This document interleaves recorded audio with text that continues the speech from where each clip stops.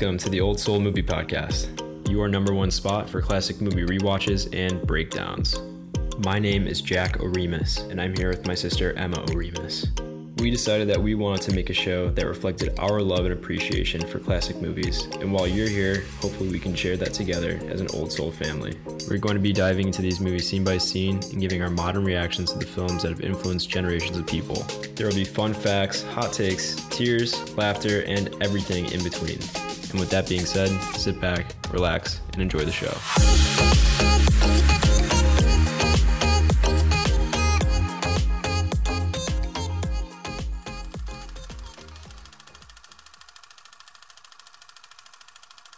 Hello, everyone. Welcome back to the Old Soul Movie Podcast. We had quite the hiatus this last month, but we are excited to get back into the swing of things.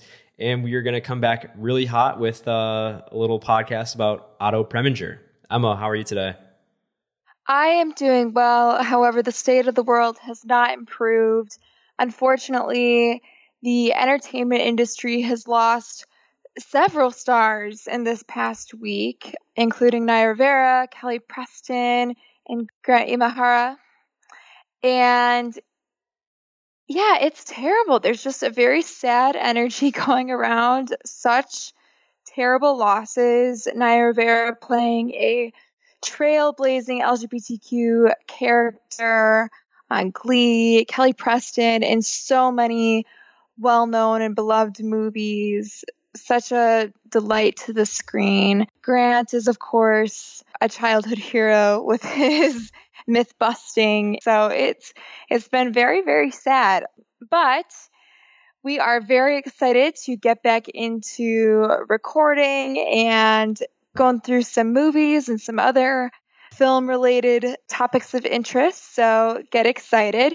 And we got a very special request from one of our listeners.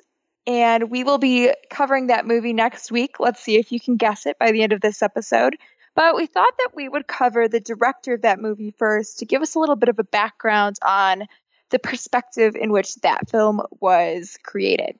Exactly. And so, yes, with that, Otto Preminger, very, very exciting, very well-renowned director. Emma, do you want to get into his background a little bit? Yeah, absolutely. And I will say, so it was really interesting because when I was kind of doing a little preliminary research on the movie we're going to do next, I was thinking, gosh, like I know a lot of Otto Preminger movies and I'm definitely aware of his work, but I don't really know him as a person very well and his background. So I had a great time personally, way more fun than I thought I'd have researching this guy. And I've got to say, after reading up on him, I feel like his whole Hollywood career is just a page out of the Game of Thrones political landscape. It really is. He's lived quite the life, which you will all listen to and see by the end of this episode.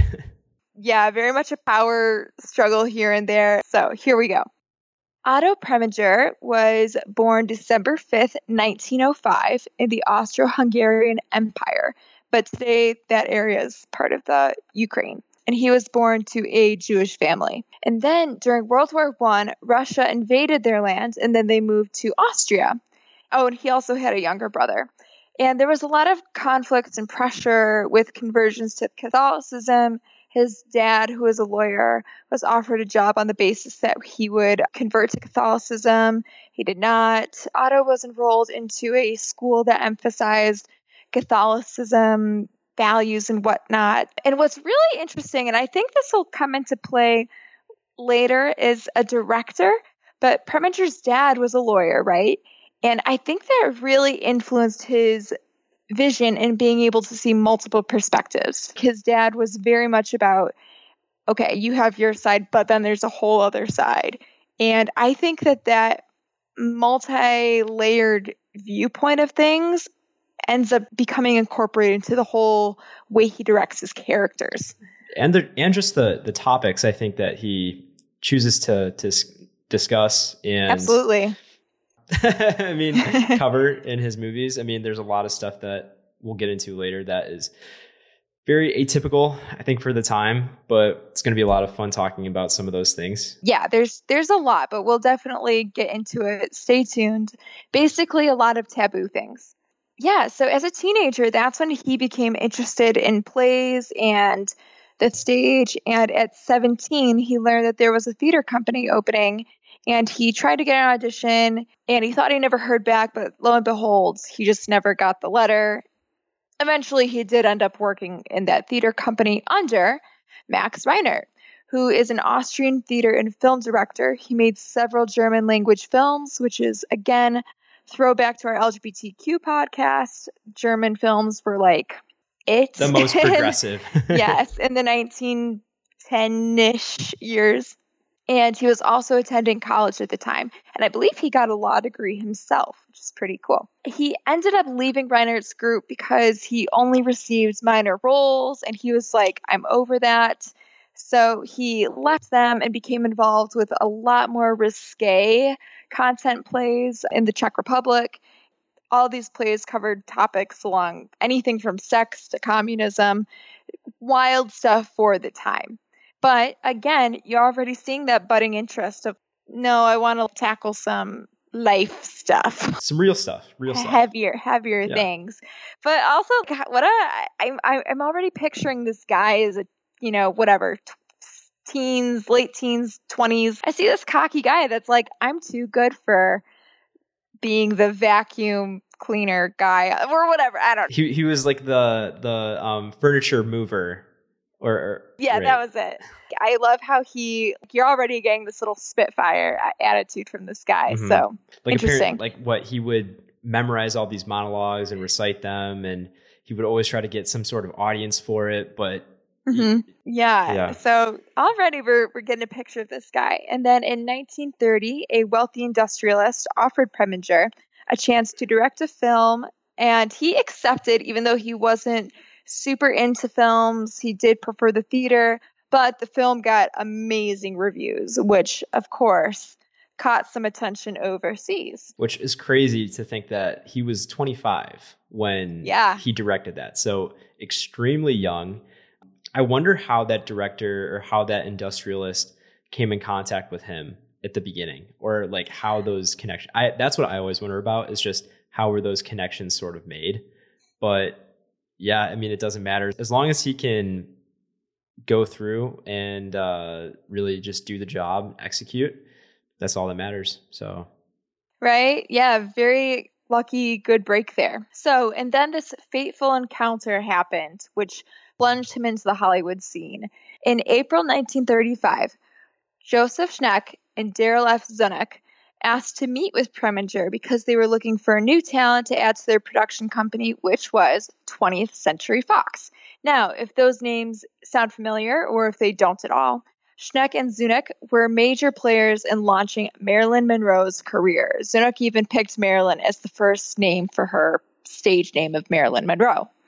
And let's not forget, 1935, 20th Century Fox then becomes one of the big five studios, and that lasts from about 1935 to 2019. Of course, in 2019, they became part of the Walt Disney Studios Corporation. So on January 17th, 2020, they became 20th Century Studios and operate under Disney. I was going to say, can we just take a minute to realize how crazy that is, that it's almost been 100 years, almost, we're like 15 years away from it. Yeah. So just to think about how long these companies have been in the game. And very long time. I mean, these people were pretty much at the forefront of everything happening. So to me, it just makes me wonder how the next 100 years are going to go and what that's going to look like. But I feel like a lot of the changes that happen in life, or the things that occur, really happen in cycles of like 100 years. And so I'm thinking that there's going to be some type of renaissance, personally. Probably not with 20th century, but I mean, maybe it includes Walt Disney. I don't know. It will be interesting to see how things go as we as a society and culture progress. And I mean, again, like we've kind of talked about before, we really had to make sure Hollywood didn't become a monopoly here and there. So I think, it'll be interesting to see where these studios are headed in the future. But yeah, Disney is a powerhouse. I can say that for sure. So Preminger was down. He was like, I'll work for Vox. So he did a few projects. He directed Lawrence Tibbett, The Opera Singer. He did a screwball comedy. And already right away, he established a reputation for a very good work ethic of filming on time and staying within or under budget.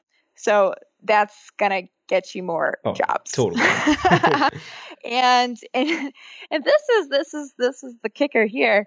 So, in 1938, he was assigned to a movie called Kidnapped, which I believe takes place in Scotland. He was already having some reservations because he's not native. I don't know if they filmed there or not, but basically there was this culture clash worry he had as him being the director. Zanuck was super ticked off because he didn't think Preminger was doing the scene as it was written. And Preminger was like, yeah, I did. And then a major fight ensued. Like the next day, Preminger's name was taken off the office door and his lock was changed. And he was left uncredited for the movie Kidnapped. Yeah, it was very complicated because back then, directors, actors, what have you, had very long contracts with studios. And when your studio fires you, oh my gosh, what are you going to do? So he had a 2-year deal and then was looking for compensation for the rest of his deal and wasn't getting it. It was not good. So after arriving in Hollywood 2 years prior, he then became fired and was unemployed. That to me is kind of crazy though. Like, just because one scene wasn't being filmed the quote right way, like there had to be some underlying issues and tensions between Zanuck and Preminger. Like, to me, there just has to be some type of other issue going on. I think there's absolutely probably something going on. I can already tell you, I don't know Preminger at all as a person. I don't know him. I've never met Zanuck. I don't know these guys, but I can tell you that we've got some strong personalities here. Oh yeah. And I'm sure this was just the straw that broke the camel's back. Yeah, not good. And this rivalry is not over yet, people. So hang in there. But this left Preminger in a really awkward position of, gosh, I can't, what am I going to do for work? So he returned to his first love of the stage in New York City. He worked with the Barrymores and he taught drama at Yale. So pretty good solution to your problem. Yeah. So here we go. Meanwhile, back in Hollywood, Zanuck, who was a veteran of World War I, decided to join the United States military effort in World War II. William Goetz then, who was the vice president of 20th Century Fox, took charge of the studio in 1942, replacing Zanuck as he was serving in the war. So basically, Goetz was like just taking a temporary hold of the company while the guy was off fighting for our country. Goetz really liked the top role in the company. Zanuck comes back, and needless to say, the relationship is strained. And to add to that, Goetz was super impressed with Preminger and offered him a 7-year dual directing and acting contract. Wow. Yeah. First of all, again, I don't know whose side I am in all this because I don't know them personally, but could you imagine going off to war and coming back to your company and your mortal enemy is hired for a 7-year contract and you have to deal with them for however much time or longer? Oh, I'd be furious. Pretty prominent deal. I mean, could you even imagine? So I'm sure that Goetz adding Preminger back for a 7-year deal didn't help their relationship. Lots of tension. Again, Preminger started directing again. He was known for a very good work ethic still. Like many German and Austrian immigrants, he played a Nazi on screen. Those were the roles available for immigrants. Yeah, so that kind of worked out for him. And then Preminger's like, man, I got to churn out as many movies as I can before Zanuck gets back. One of them being Army Wives, which focused on the impact of war on women on the home front. So very cool. We're already getting a little feministy perspective there. So nice. And then we have Laura, 1944. Unfortunately, Zanuck got back from the war just in the nick of time to halt Preminger from being the director of Laura. So he was then made producer instead. And the prolific Ruben Mamoulian was set to direct this movie. See how this political strategy turns out. So Zanuck didn't get his old job back, right? Like he actually did, but tensions were strained because all of these changes that he never would have made personally were made.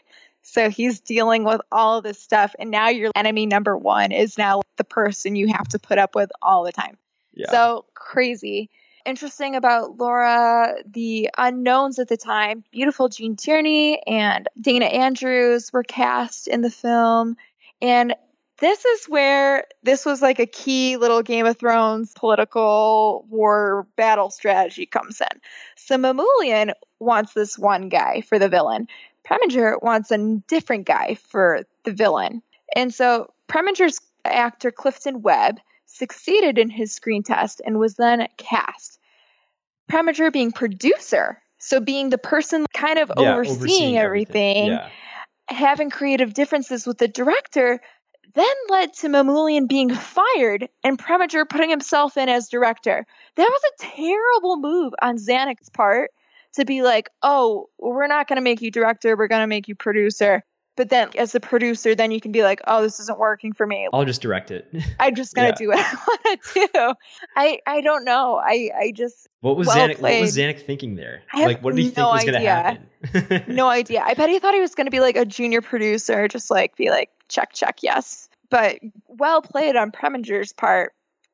Kudos to you. So then Laura was released and it became a major hit. Today it is considered one of the best film noirs of all time. Preminger received his first Academy Award nomination for Best Director for this film, and it was a huge gateway into getting him more and better opportunities. And then Zanuck, however, was basically still in charge of Preminger and decided to assign him with some sinking ship projects. And one of them being Ernst Lubitsch, who's a director. He had a heart attack and was recovering, I believe. He had a film that he was making. All the prep work had been done. It had been cast. Everything was set to go. All Preminger had to do was just carry it out. And he was like, nah, thanks. I'm going to make this mine. Although it was already casted, he decided to put in our dear favorite Tallulah Bankhead in the movie. The dangerous Tallulah Bankhead. Exactly. Now this is important. Remember when Preminger had to move to New York because he was basically exiled out of Hollywood? He met our stage actress, Tallulah Bankhead, and they worked together in New York. And that's what brought her on board. So it basically came full circle, and Zanuck wanting one thing to go one way because he fired him initially and it shoved him out to New York. He makes this connection and he's infiltrating Hollywood with his connection. It's just mind-blowing to me. So it's like the Roadrunner in Wile E. Coyote. Like every time the coyote thinks he has the leg up or the advantage, or Tom and Jerry, whatever I guess metaphor you want to pick. But it's just funny how Preminger just always comes back and puts a spin on it to like put it to his advantage. I love it. It's just hilarious. It's insane. Interestingly enough, Preminger's family was not able to come to the U.S. because of immigration laws. Again, World War II, there's tension there with immigration. Tallulah Bankhead's father, if we can remember from our LGBTQ podcast, was the Speaker of the House and got them into the country because of his political connection or because of her political connection, and boom, an alliance was formed between Preminger and Tallulah Bankhead.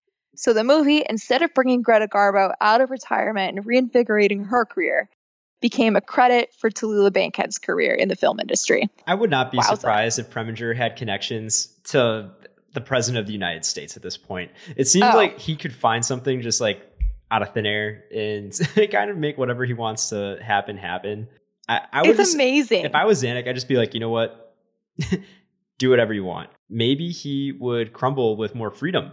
It seems like he really excels in positions where he's like up against the wall and has to come up with some type of, I don't know, like escape. If he is given a box, he Yeah. will find his way out of that box. That's what's fascinating about him. And we'll kind of get into his personality later, but like, I am in such admiration of a guy that's just like, oh, so you're saying I can only do this or can't do this. I'm actually going to prove you wrong and do what I want to do anyway, which I think is a dual-edged sword. I think that that's very cool, but also can win you a lot of enemies. So, Yeah. I don't know. I can totally see Preminger and Tallulah Bankhead also being complete besties. Like Oh, totally. their personalities, I don't know, just reading about how he kind of lived sort of a more bachelor lifestyle, Tallulah being Tallulah. If you guys haven't listened to the LGBTQ podcast, she was crazy. She was like on another level, party animal. She put the roar in the Roaring 20s and Very beyond. modern woman. Oh, yeah. Indeed. Yeah. So these two, I'm sure they got along quite nicely. Yeah. What a team. Zanuck didn't see that one coming. Yeah, so then Preminger went on to direct Fallen Angel in 1945, which is another very well-known film noir. And he also directed Centennial Summer in 1946, which was his first fully colorized film. So making strides there. He was super well-known for being a major challenger to the production code and to HUAC's Hollywood blacklist. Couple examples. He was assigned to the movie Forever Amber. Again, there's more tension behind the scenes with who Zanuck wants for it, what Preminger wants for it. Yikes. But what's interesting about this movie is that it's about an unmarried woman who has a baby, and it really glamorizes the whole concept. The movie was immediately condemned by the Catholic League of Decency, which, remember that from the LGBTQ podcast. No surprises there. And Preminger really didn't like the movie, but I will say he's willing to tackle something that's a little taboo at the time. So the other, and this is really, to me, interesting. This is a great example of him going against the production code. Preminger did a movie called The Blue Moon in 1953, and it's based off of a play. In the dialogue, there is a lot of words that don't bode well with the production code. The production code even rejected the script on January 2nd, 1952, citing that it was unacceptably light attitude towards seduction, illicit sex, chastity, and virginity. So, production code is like, no, you're not making this. And Preminger refused to take out the words virgin, mistress, and pregnant. So, what did he decide to do? He released the movie without production code approval. Full send. Full send. Yeah, so I know some of you following along with us might be like, what? You can't release the movie without the production code's approval in 1953? To that I say, you can, but your issue is that it's not going to be as widely distributed. So what they did for this movie was it was really only shown in urban theaters. And when they did do showings, it had to be adult-only viewings.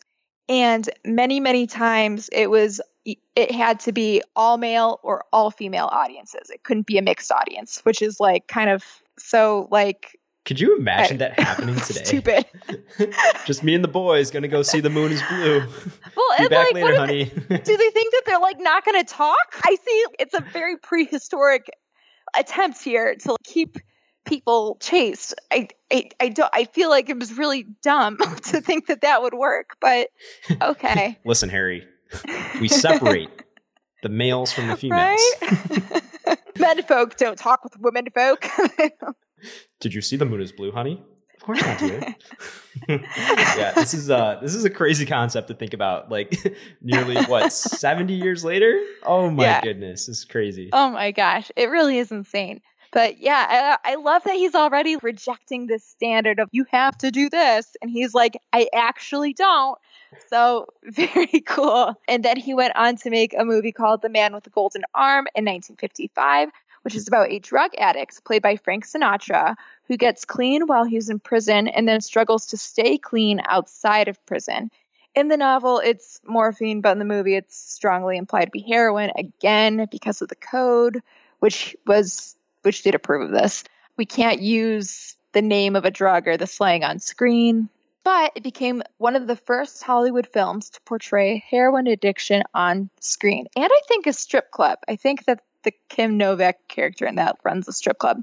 But wow, I mean, 1955, holy smokes, that's like actually really early for showing addiction, heroin addiction, not alcohol addiction. And I have to say, I think that this is such a meaningful movie. I mean, it's such a prevalent issue in society today.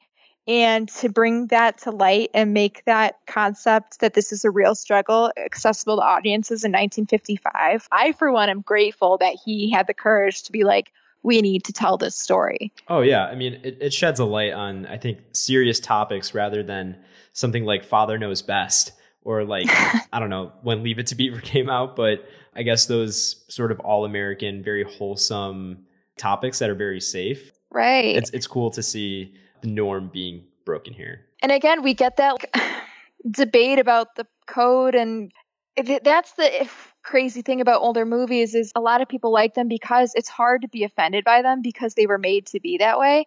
However, you're getting censored content and you're not getting the full context of the problem maybe that someone's actually having. So to be able to portray that in art and have that there for someone that needs that and can't read between the lines, to me is very important. Right. So I think that that's cool. Later, he did Anatomy of a Murder in 1959.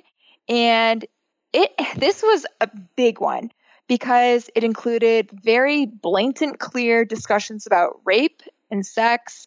And the censors did object to the words rape, sperm, sexual climax, and penetration. Preminger did decide to compromise, and he substituted violation for penetration. Like, to me, that's not even the worst one. We got into an entanglement. In the words of Jada Smith. Yeah, very interesting. Wow. Okay.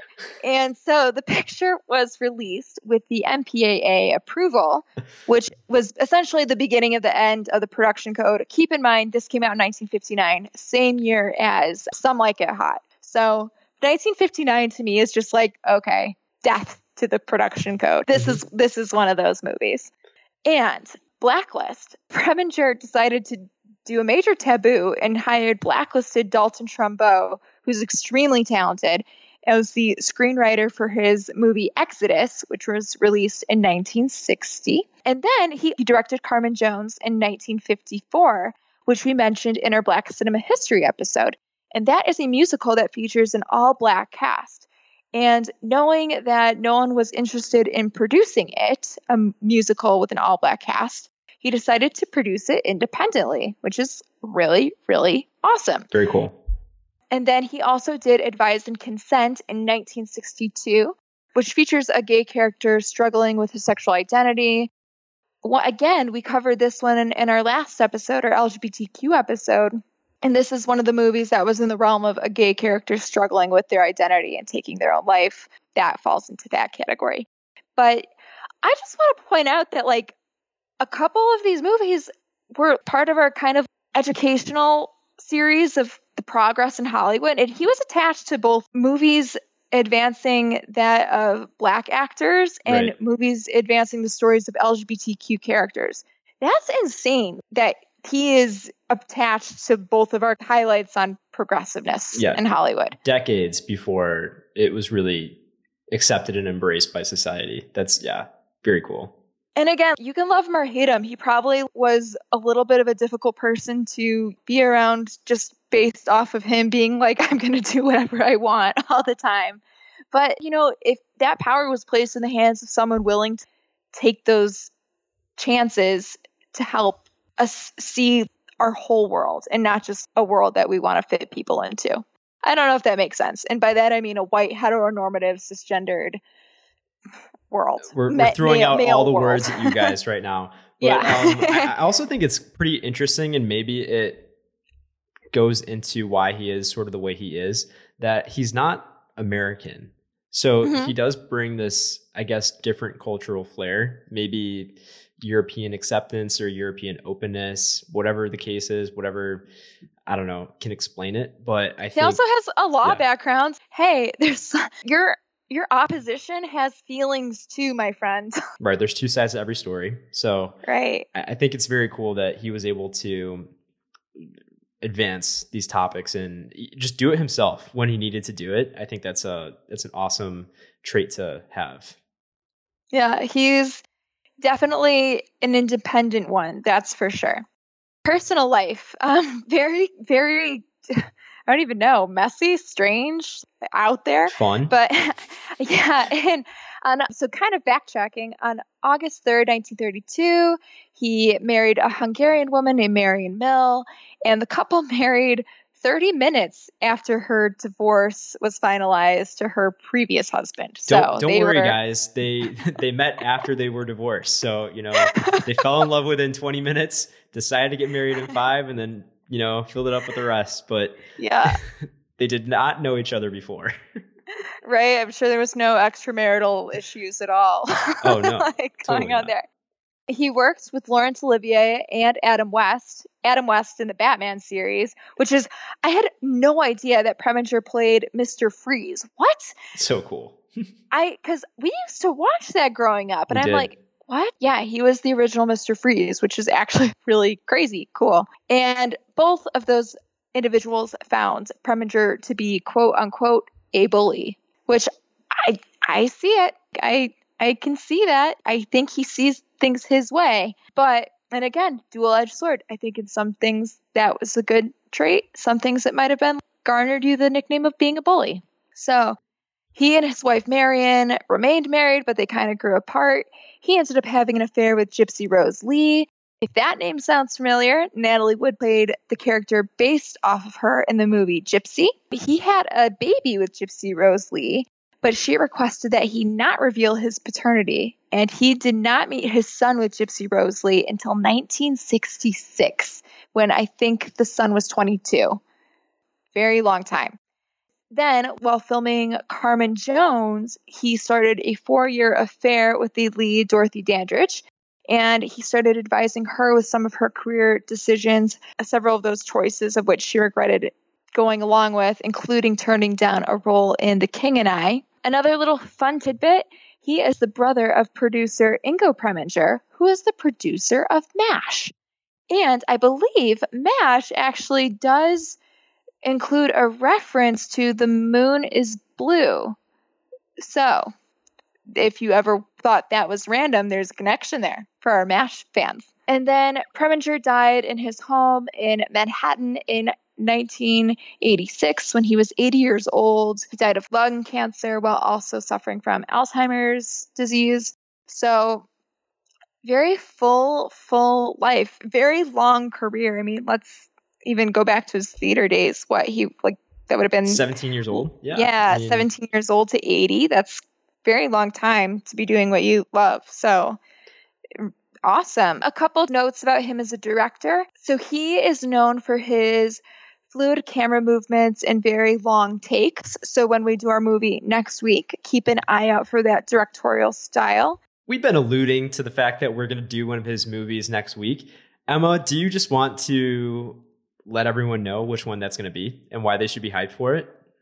Yes. Next week, we are doing, drum roll please, we are doing Anatomy of a Murder. Thank you so much to our listener request for that. I am very excited to cover this movie.